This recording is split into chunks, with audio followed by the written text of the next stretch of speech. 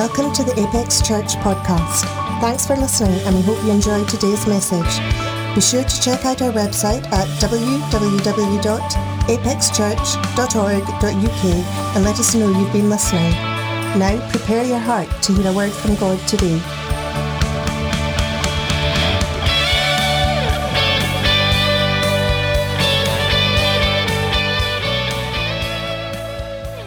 We are doing some special interviews today. I'm here with my most favorite person in the world, Jennifer Morgan. And Jennifer, why don't you tell folk, why are you involved in Kids Club? Is it because I'm awesome? Well, I better be honest, I'm on camera. So am I? You are awesome. Oh, but cool. I am involved in Kids Club because it is a ministry that really touches my heart. God put a desire in my heart to reach kids for his kingdom.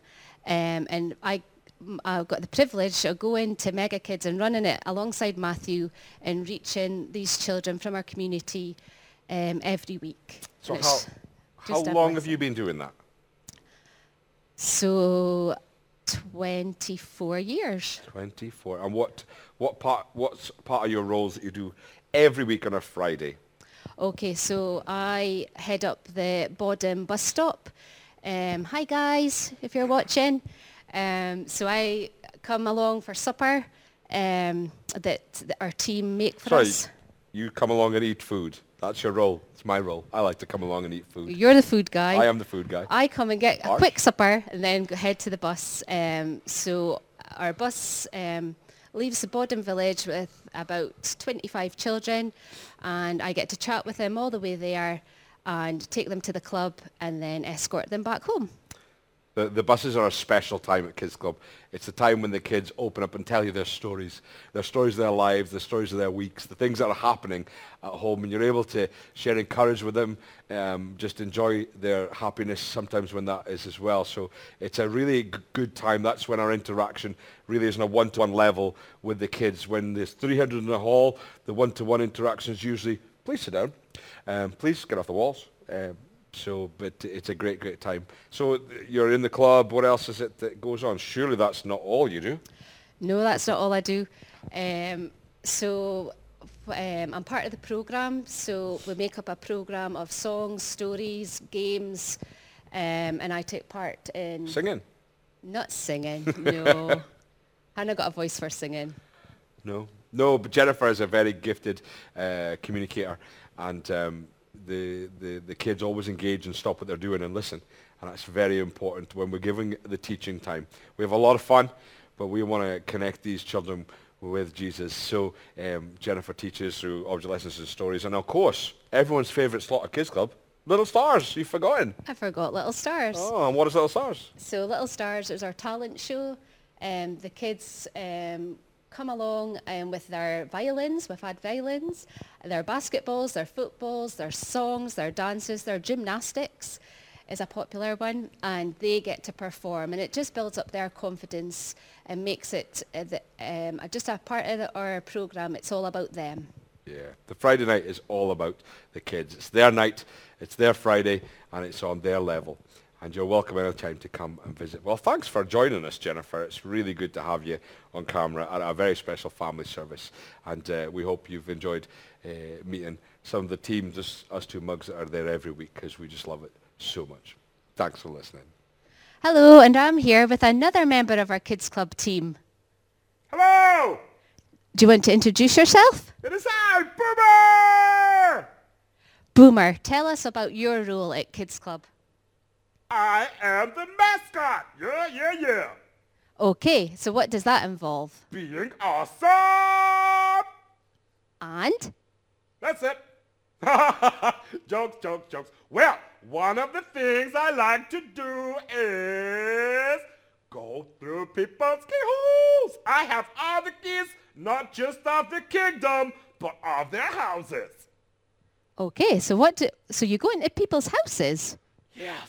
When they're at school or work, we like to go and see if they've made their beds, if we can find clues and show all the people if they can work out from the clues who lives in a house like this. And it's lots and lots of fun. Okay, and so do you then show that at Mega Kids? Yes, I take a full camera crew because I am a diva. And we go through the keyhole. I take the camera crew. They do not keep up with Boomer because he is so fast and like a ninja. But we film around and round and around. And then we take something they might not miss or they might miss. And they have to tell us what we have taken. Then we show the video on the big screen. See behind you on there. Do you look? Up. No, you can't see on the camera. Boomer, you're hysterical. Yes, so we show it on the big screen. Trust me, people, in person, we have a huge screen, not just your TV in your house. So then the boys or girls or adults sometimes, unsuspecting adults, we show them where we have been, and they come to church, and we just have lots of fun.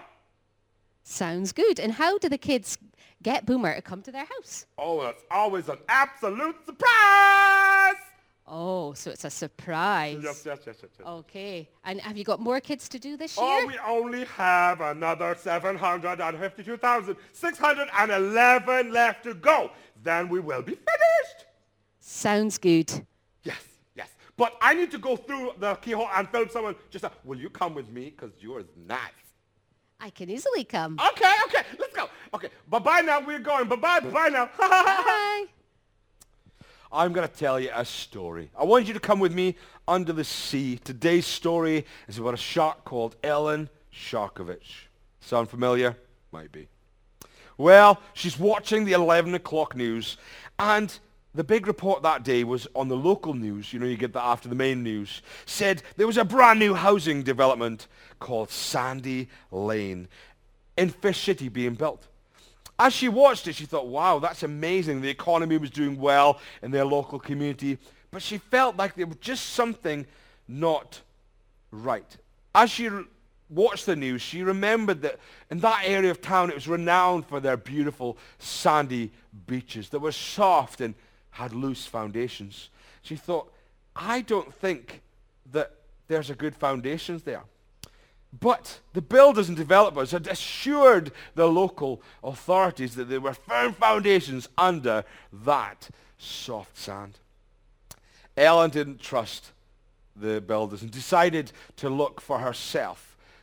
Sometimes we need to not trust what we've listened to, but go and research for ourselves and find the truth. She went to the library and she pulled out the local planning and the local ordinances, and she found there, when she dug a little deeper, that there was not only no hard foundations under the sand, there was actually an old waste dump that had been locked off that should never be touched again.